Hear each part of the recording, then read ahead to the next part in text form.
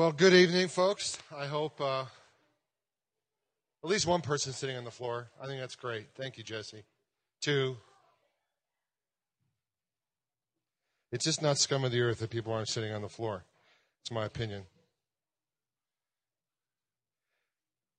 I don't know if you guys heard. I'll just give you a quick update.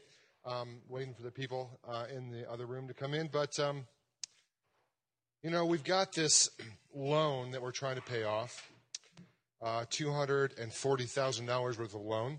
And I just thought you might like to know that our first installment is due February 1st. It's $80,000. We don't bring $80,000 into the offering buckets in a year here, okay? Just so you know.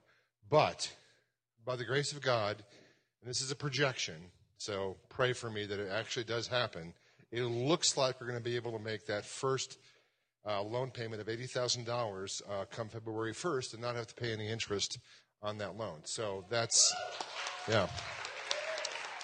Okay.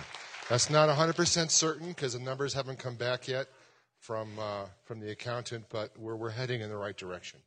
So we're going to be awfully close if we can't do it. Let's see. My name is Mike Sayers, for those of you who don't know who I am. I am the senior pastor, if only by reason of my advanced age, here at Scum of the Earth Church. And, we live in a culture that is, I don't know, kind of believing in God, but not really paying a lot of attention to God. I mean, most people I meet are not atheists. I mean, they believe in some kind of higher power. So that's good. But according to a book called God in the Wasteland, David Wells describes contemporary faith like this. He says, "It is one of the defining marks of our time that God is now weightless." That God is now weightless. This is what he means by that. I mean that he has become unimportant. He rests upon the world so inconsequentially as not to be noticeable. Those who assure the pollsters of their belief in God's existence may nonetheless consider him less interesting than television. His commands less authoritative than their own appetites for affluence and indulgence. God's judgment no more awe-inspiring than the evening news, and his truth less compelling than the advertiser's sweet fog of flattery and lies. And honestly, I have to say, I agree with his assessment of our culture. We say we believe in a God, but we believe in a God who is of no consequence. And I don't know why that is. Historically, in Christianity, we say that God is omnipresent, that he's everywhere. We say that he's omnipotent, meaning that he's all-powerful. And we say that he's omniscient, meaning that he knows everything. And we have no problem with believing that God knows everything. As a matter of fact, we want to be known by God, most of us. We want to be known by God. And we want to be loved by God. But sometimes those two desires on our part are in tension. And I think with the more weight that God gains in our lives, the more palpable he is, the more real that he is in our lives, the more the tension begins to drive those two desires apart. Because we have to choose at some point, how much do I want to be known and how much do I want to be loved? Think about this in terms of your everyday relationships. You've got people that you hang around, you want them to like you. You just do, right? Because otherwise you're all alone by yourself. And you want them to know you. And the more they get to know you, the more dangerous it is because they may not love you. You see what I'm saying? And so at some point, you've got to make a decision which one you're going to go with. And most of us go with being loved. We're going to go with, I'd rather be loved by people than be known by them, because if they really knew who I was, they wouldn't love me. And I need to be loved more than I need to be known. And we kind of do the same thing with God. The more we get to know God, the scarier it is for him to know us. We want to be loved, but I mean, like, come on, really? Now, this is a tension that has been going on for millennia. And we're going to go look in the Old Testament this week. This sermon is the last in a three-part series of the state of scum. And the first one was we receive. The second one was what was it? We relate, thank you. And do we have my sermon title up on a slide, Ben, by any chance? We don't. Okay. The third one is we are revealed. We are revealed. We are a people, scum of the earth, who major in being revealed unto God. One of the things that came up in a recent meeting of both the council and the staff, we had to figure out what our core values are. And one of the core values, the guy who was leading us, he's a consultant from Washington, D.C., he loved it. In fact, he took a picture of it and sent it to his buddies who were consultants. Because what we said is one of our values is we're not afraid of your shit or ours. That's one of our core values. It's okay to be known here. You can still be loved.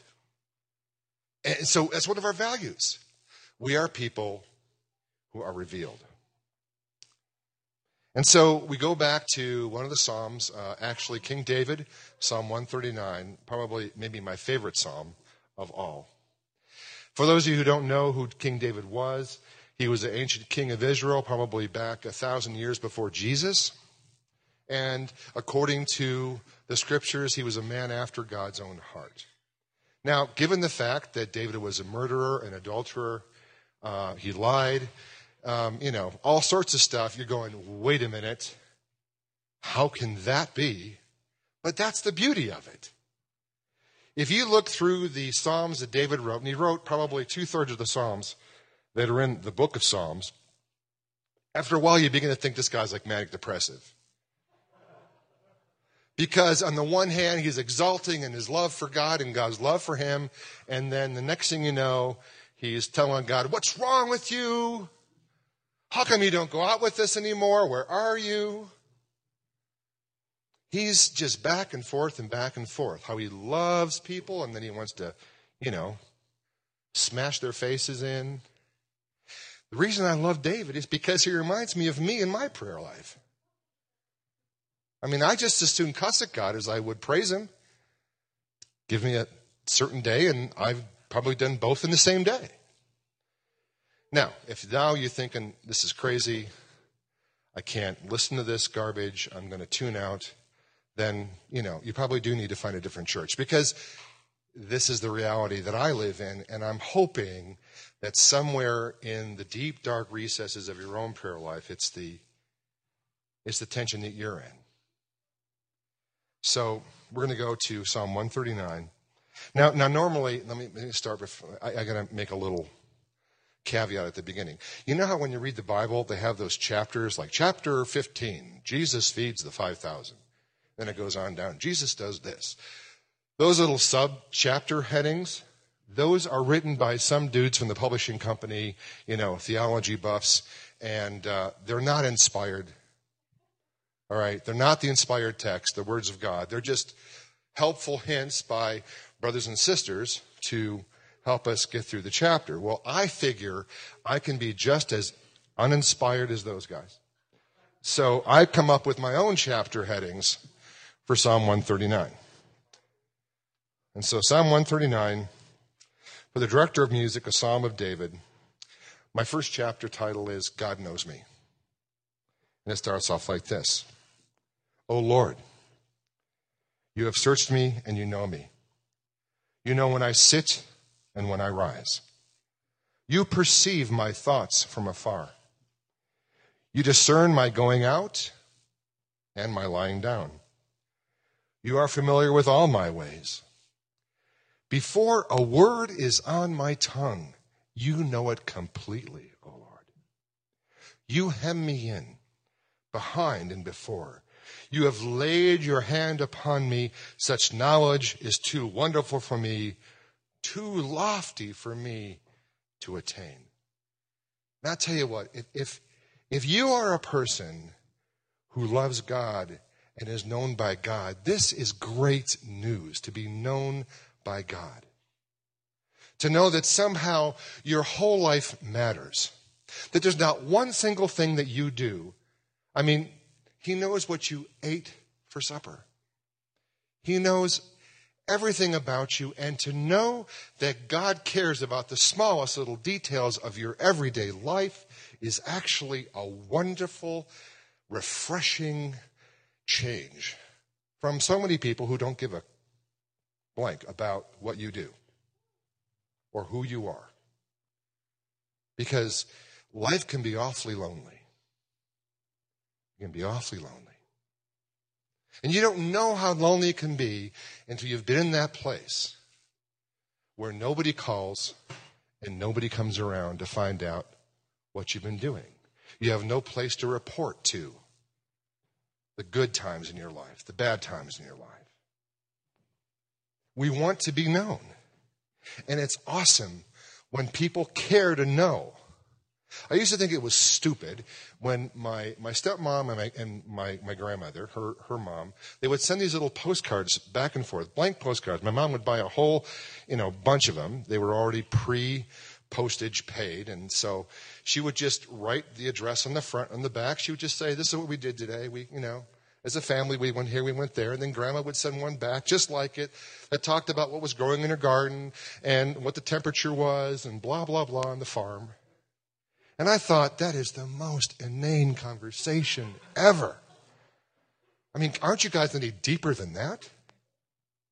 But what I didn't realize is that they just were reveling in being known by each other and knowing what was going on. And of course they had deeper conversations. It wasn't meant for postcards. It was way before email and text messaging. We can get so much deeper in text messages.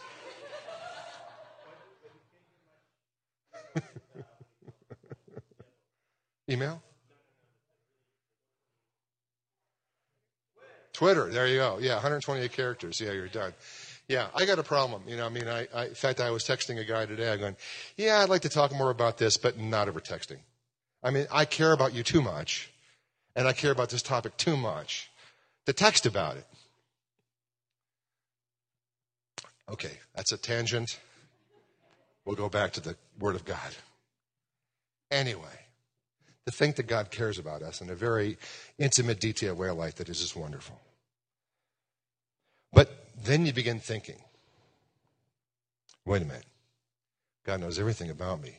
Hence the next chapter title, this knowledge of yours makes me uncomfortable. I think I want to hide. This is the very next sentence in David's psalm. Where can I go from your spirit? Where can I flee from your presence? If I go up to the heavens, you are there. If I make my bed in the depths, you are there. If I rise on the wings of the dawn, if I settle on the far side of the sea, even there your hand will guide me, your right hand will hold me fast. If I say, surely the darkness will hide me, and the light become night around me, even the darkness will not be dark to you. The night will shine like the day, for darkness is as light to you. We want God to know us, but not all that well. I don't know if you've experienced this kind of thing, where you're going along with your day, everything's fine, and then you want to do something you know that God would not approve of. And so you turn off the praise music. You close the Bible and hide it under your bed. You unplug your phone because you don't want anybody from church calling you. And you go do what you want to do. I think we all do this, right? I mean, I'm not the only one, am I? When I want to just totally take the bridle off of my anger and unleash it upon my children or my coworkers, like, I just conveniently forget that God knows every word before it's on my tongue.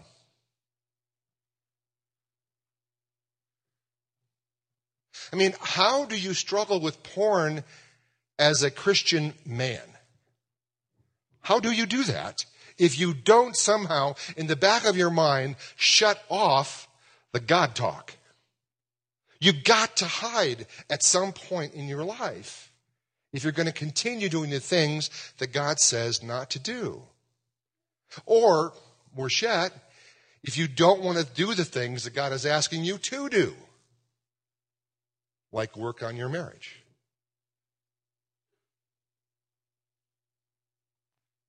Like give to the poor. Like serve those less fortunate than you. You just have to somehow turn out the interference, right? And this happens to us every day. We have to struggle through this because we want God to know us, but it makes us uncomfortable. Here's an interesting thing. Very rarely have I ever had to exercise church discipline. And by church discipline, I mean you are screwing up so bad in your life that you are a threat not just to your own spirituality, but you're a threat to the brothers and sisters who go to church with you. That your influence is so, what's the word I'm looking for? Disintegrating to other people's walks with God, that I have to come and do something. I mean, very rarely have I done that. I've done that a couple times in the past where I've had to come along, your brothers and sisters, and say, okay, I love you, but you got to stop doing this. Because it's not only affecting you, but it's affecting everybody that you know. We had a situation where a young guy was living in a house. He grew up in a Christian home. Cool kid. Totally non-Christian home that he ended up renting. His roommates were nothing close to believers. And they began with parties there. And so he would invite people from Scum to come to those parties. And you know, weird things started happening. Lots of alcohol abuse, lots of drug abuse, people having sex on the kitchen floor in full view of anybody that walked by, orgies down in the basement with people trying to draw in other folks who were at the party to take part. Now, I pulled him aside and said, you gotta stop having those parties at your house. You got to stop going. You got to stop inviting people. You can't do it anymore. I'll give you a choice. Either you stop the parties or you stop coming to church. That's rare in the life of a pastor. Because normally what happens is when people start hiding from God, they start hiding from the body of Christ as well. They just don't show up. They just conveniently slip out the back door. You don't have to exercise church discipline. You don't even know what's going on half the time. All you know is they were here and now they're not. Why? Because this knowledge God has of us makes us extremely uncomfortable.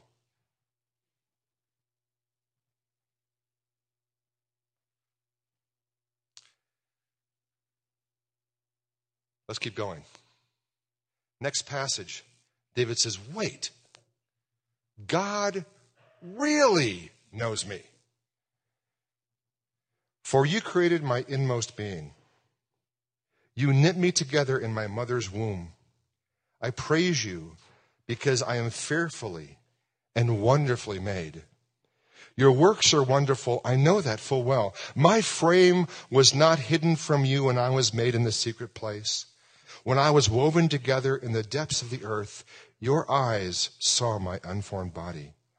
All the days ordained for me were written in your book before one of them came to be. So you think you're hiding from God, and then you stop to think a little bit more, and you realize that God knows things about you that you don't even know about you. I mean, I don't know what your earliest memory is. I have one that usually beats everybody. I remember going to the drive-in movie with my father and coming home with my mother.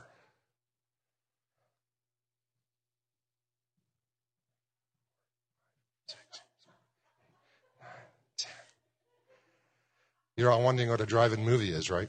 Okay. It's a joke, folks. Just meditate on it for later.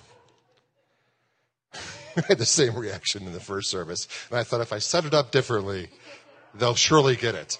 Okay. Anyway. But God remembers things about us that we don't even know. Okay, now it's coming. People are starting to laugh. That's great. Okay. All right.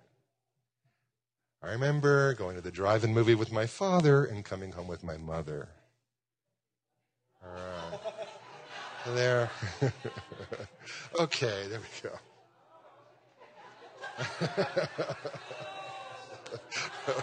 Okay. All right. Perhaps you don't remember back that far. But God does. As a matter of fact, we've got some folks around here who are pregnant right now, and this passage means a lot to those ladies. Got some who just had babies, and they're looking at this little guy that's fearfully and wonderfully made, like that one right there. It's amazing. And you sit there and you just wonder in awe, right? If you ever see the videotapes or the digital videos of new parents, and it's cute because they're taking a video of this kid who is lying there. He doesn't do much except breathe. Every now and then it's like, come on. Oh, do you see that? You see that? He smiled. I know he smiled. You're like 5 minutes in the video waiting for something. And, you're just going, but they're mesmerized. And they ought to be mesmerized because it's amazing. It's amazing.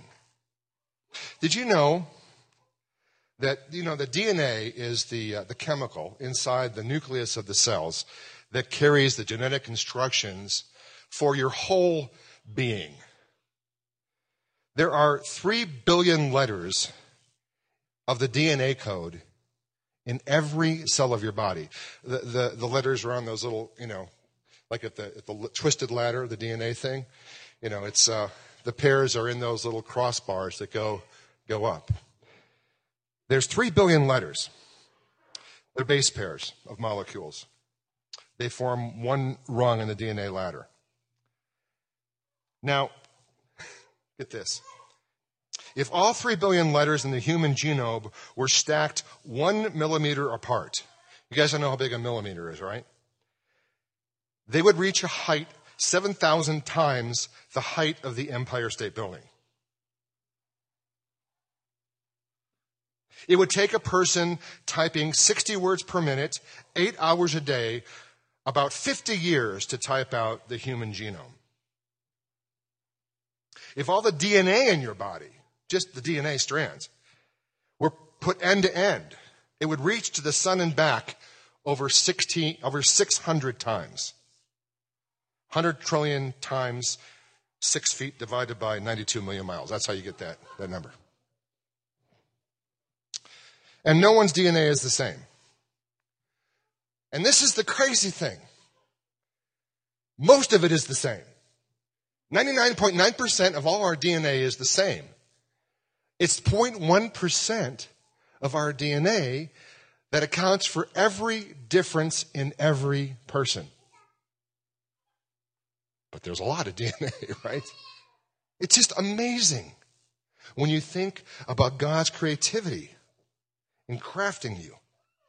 There is no one like you. There never will be anybody like you. This week, I want you just to remind yourself of God's amazing creativity in crafting you. That's how well He knows you. He knows you on an atomic level.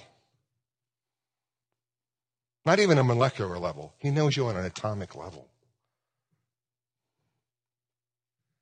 So,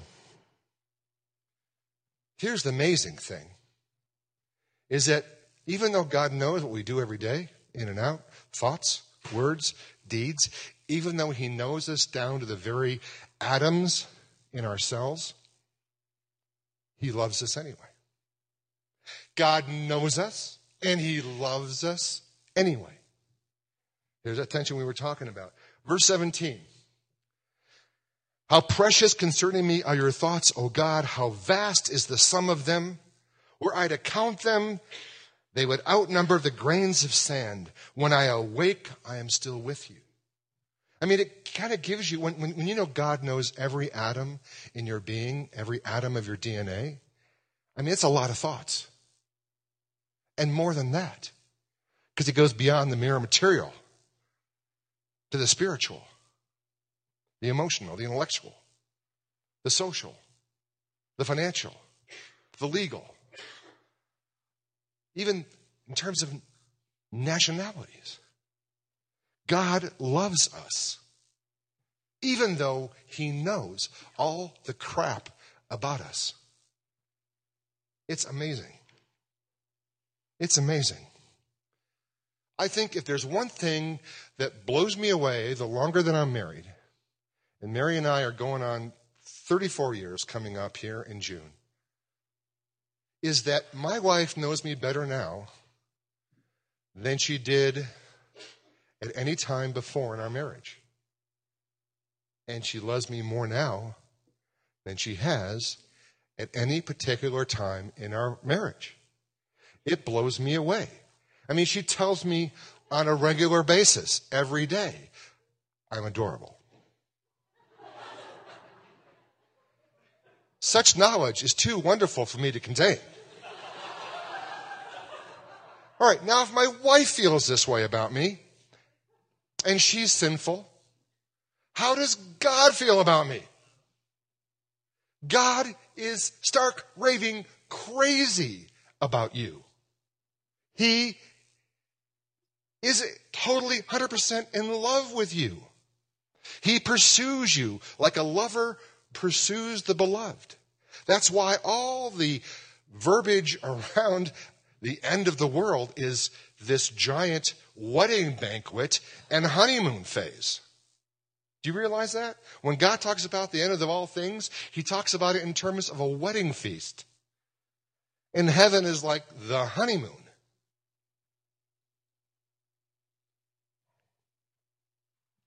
It's nothing short of crazy.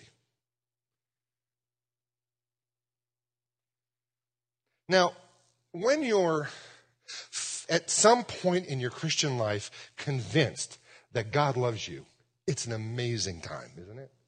Maybe you went away in a weekend camp or a week-long camp when you were a little kid or in high school, and you had this experience with God. And you were on the proverbial mountaintop, right? You were so in love with God because God loved you even though you're a jerk. And you are praising God in whatever way you possibly can. You're so grateful. Maybe, it was a worship service at a church. Maybe there was a dramatic healing in your life. Maybe, finally a long-awaited prayer is answered and you are on cloud nine. You feel God's arms wrapped around you and you're in love. And then it occurs to you, how could anybody not be in love with God? How could that be possible? How could there be people out there who give God the finger, who pretend like he doesn't exist? That makes no sense at all. He is so real to me right now. He loves me so deeply, I understand that. I can never repay. You start thinking about all the evil that's done in the world at people who don't know God. I was reading the news just this week about the little 9-year-old girl who was abducted in Pueblo, Colorado. Did you guys all read the story? Some jerk of a 20-some-year-old guy grabs her, kidnaps her on her way back from school, throws her into a stolen car or something, or some kind of car, drives up to Colorado Springs. Car breaks down somehow, gets a ride from some well-intentioned motorist who probably doesn't know what's going on, gets dropped off at a convenience store. The guy goes in the bathroom. Little girl is bruised, black eyes. She's been obviously beaten. Who knows what else? We don't know what else. And she starts, yelling, that she's not going to go with this guy, and she's calling 911 from the store, and the cops come, and they, she's saved, and then they finally catch this guy, and you're going, that guy deserves to be smote, God. You need to smite him. I never use the word smite, but in this case, Lord, I want you to smite people like that. All the people who take advantage of little kids, who rape little girls, who abuse little boys, those people should be smitten by the mighty hand of God. Damn it. How could they do that? God is so good. He is so loving. If they only knew, and they just spit in his face and they hurt his people, and you get pissed. Welcome to King David's world. Because this very next section of the psalm is one of those people like to ignore. But I don't think that we will tonight. Verse 19. My chapter title is this: God, I love you so much, I can't stand those who hate you and bring evil into the world. Verse 19. He goes from, how precious are your thoughts concerning me, O God, how vast the sum of them, were I to count them, they would outnumber the grains of sand. When I wake, I'm still with you. If only you would slay the wicked, O God. Away from you, bloodthirsty men. Away from me, you bloodthirsty men. They speak of you with evil intent. Your adversaries misuse your name. Do I not hate those who hate you, O Lord, and abhor those who rise up against you? I have nothing but hatred for them. I count them my enemies. Welcome to the manic depressive world of being in love with God. You've probably always wondered. I've always wondered. I've read this psalm, I don't know how many times. I've preached in the psalm before, and I just kind of, tipped my hat to this section and kept going. It took the guys from our preaching team, namely Jim, to bring this to my attention fully. Of course, this is what happens. We're all like this. And you know what? We got a reason to be like this. Because there are wicked people in this world who are not doing what God wants to be done. Trouble is, some people get stuck here. You ever wonder how people could go with signs that say God hates fags to the funerals of those who have died from AIDS? Because they're stuck right here. Yeah. Crusades could have been about land and power and money as well. But yeah, I think there was some righteous indignation there. How dare you desecrate the holy places?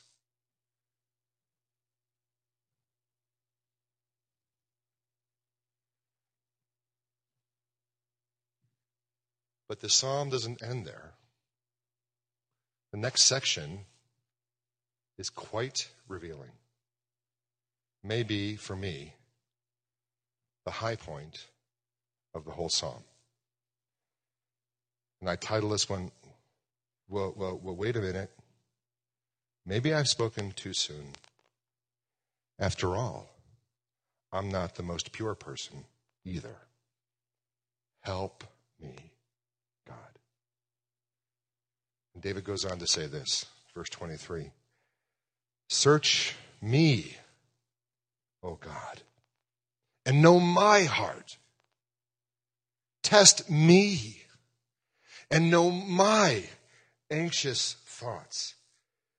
See if there is any offensive way in me, and lead me in the way everlasting.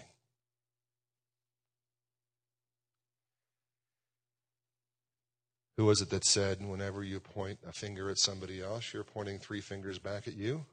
I think I heard that in middle school, maybe, right? I heard it at our dinner table just the other night.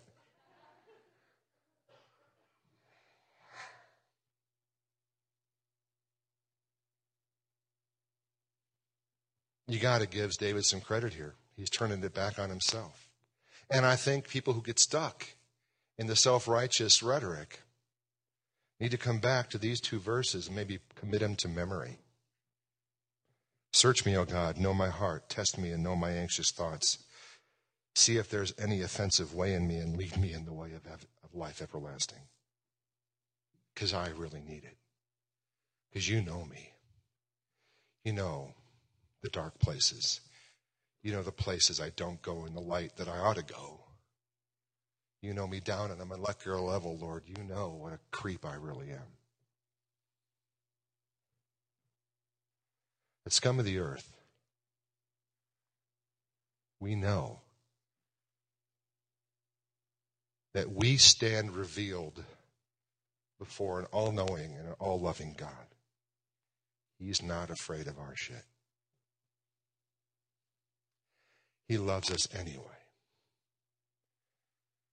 And so, as we conclude this state of the scum messages, I would like to ask you to do something this week.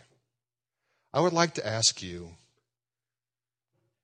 to put in at least a couple questions in your next prayer time with God. And these are the questions. Take your pick. And try and be open to the answers that you might receive, whether they come through a lightning bolt or through the neighbor next door. Lord, what do you want to do in my life? Lord, what do you want to do through my life? Lord, what do you still desire for me to experience? Like, what is missing from my Christian walk? What is missing from my life outlook? Where am I lacking? You know where I'm lacking because you know everything about me. So what do you still desire for me to experience, Lord?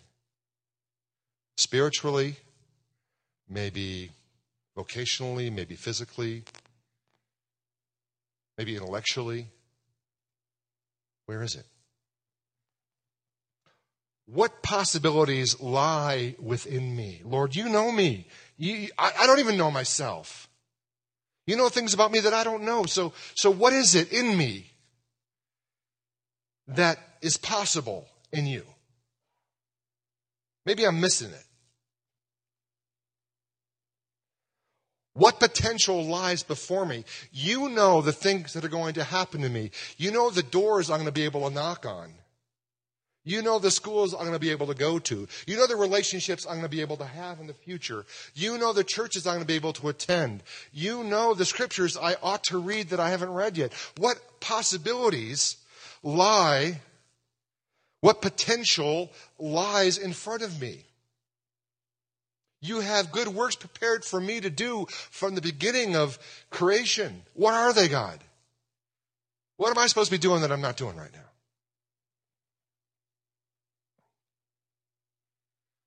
What could I become? I mean, Lord, I don't even know what I am, so I don't even know what I can become. I was thinking today, actually I was thinking yesterday, about what I might have become if Jesus hadn't grabbed a hold of my life. And it was scary. It was scary. Given my risk-taking ability, my charm and my intellect and good looks. Sorry. Who knows what evil I would be capable of? You know? Knowing me, I'd probably be making porn movies, selling them on the internet. Probably what I would have been doing. Ruining young people's lives instead of hopefully trying to help them grow closer to God. It would have been like diametrically opposite of what I'm doing now. That's my guess. Lord, what did you have in mind when you created me? What did you have in mind when you created me? You know, it's interesting when little babies are born, like Dana and James' baby. I mean, we look at the baby and we're going, Ian, what potential you have? Like, what could this kid become? He could have the cure for cancer right there. Who knows? We don't know, right? How come we don't look that way with people when they're 25? God does. God looks at you and just the way you look at babies and says, oh man, this kid could be something. So excited. So excited. He does that when you're 50. He does that when you're 60. Got 10 years left, Mike. You can, come on. We're going to change the world in the next 10 years. Who knows?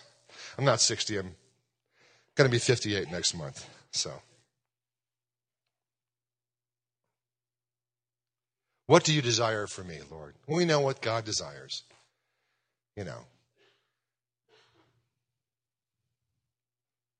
God desires wonderful things for us. He's got a plan for us. So look, this is what we're going to do. We're going to have people available in the prayer room over there, that brown room. People will be available over there to pray with you. If you want to pray now, because you know that I'm going to forget this once we leave. I'm not going to pray any of these things. You can go back there right now and pray during the last music set. That'd be awesome. All right?